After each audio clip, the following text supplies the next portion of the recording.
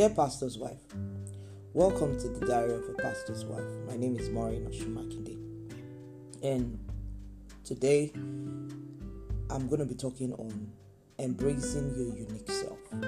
This month of January, I will be sharing with you on the topic, the Pastor's Wife and her identity. What is unique about you? Why are you different from the others? Even two sisters of the same mother are not the same. Twins that shared the same womb are not the same. Have you ever thought about that and considered why? Why didn't God just mass produce us? Even in Genesis 1, like I mentioned last week, when he first created Adam, he created them male and female. But when he gave formation to them, he didn't form them the same way. He didn't form them at the same time, because their assignments were different. No matter how many of us are on the earth, biology will tell you that our thumbprints are not the same. That is one of God's unique ways of showing us that we are so unique, that he took time to individually create us. David caught that revelation in Psalm 139 when he said he was created in his mother's womb. God fashioned him. And so he looked at himself and said, "Oh, I am wonderfully and beautifully created. I'm wonderfully and fearfully created."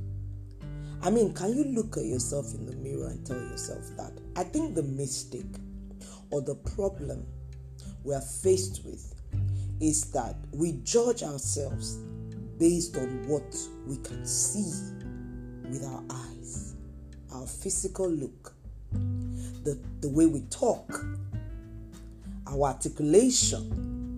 And so you see a lot of women trapped in self-sabotaging or comparison.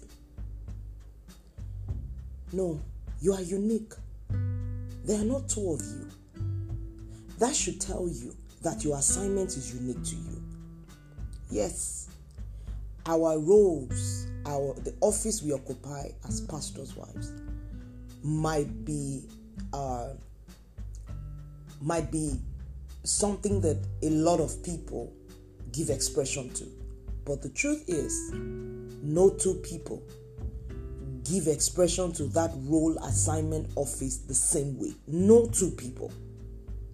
And so it would be wrong of you to look at someone on social media who has decided her own experience, her own lifestyle, her own exposure, the way she's been able to craft her own life is the perfect way every other pastor's wife should craft their lives. No, you will be robbing the world the opportunity to explore you. It's like names. I'm not the only one bearing Omoriola on earth. But I tell you, whoever they are, we're not the same. It's the same thing. Yes, there might be a culture in a house where you belong. There might be laid down rules, that guiding principles. But even within that, I don't think you are meant to all give expression to it the same way. No. That is what makes you stand out from the next person. You are unique. The world awaits exploring and experiencing your uniqueness. One of the things we cannot fight is change. It's inevitable. And I think the more flexible we are to embrace change, the better we are, the better we become. I tell people, I love the woman I'm becoming Because I'm still becoming, I'm still evolving. I haven't arrived at anything yet.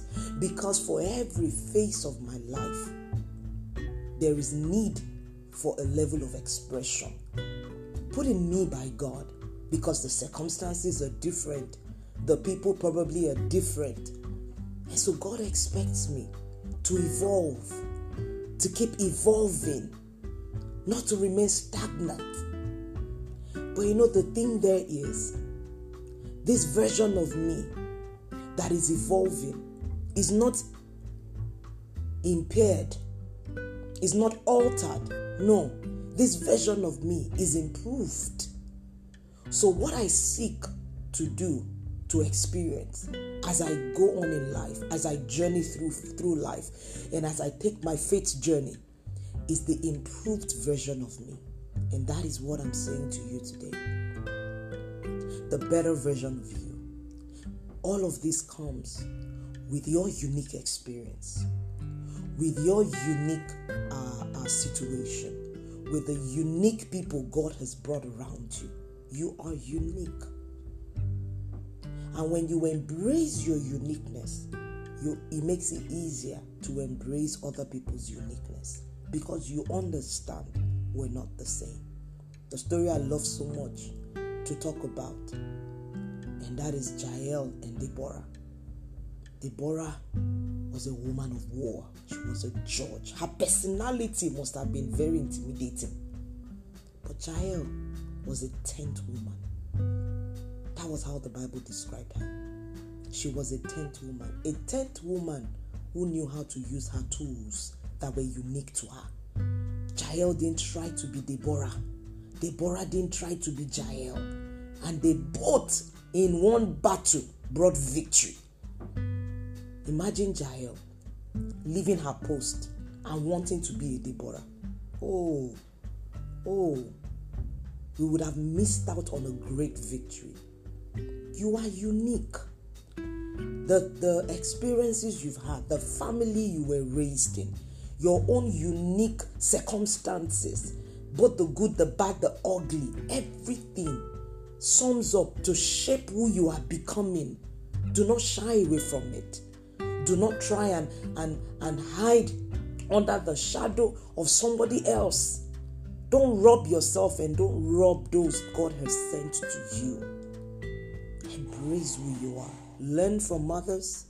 It's okay to learn. It's okay to want to pick up certain, attributes from other people. But let it not alter who you are. Let it not alter it. Oh, it's one of the things that have liberated me over the years. And I'm super grateful to God for that.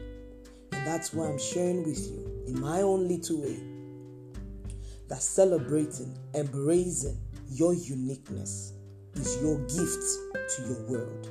Your world is waiting for your manifestation, your unique manifestation that has your thumbprint, your fingerprint on it. No two other people has it. So embrace it.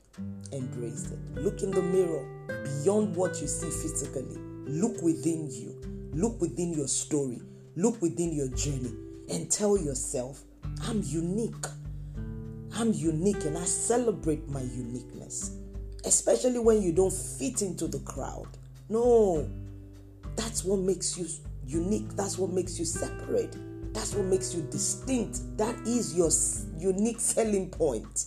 Oh, embrace it. Embrace it and love upon yourself. Next week, I will be talking on the stealer of joy comparison. You want to listen to that. I look forward to being in your space again. Thank you for this opportunity. I love you. I'm rooting for you.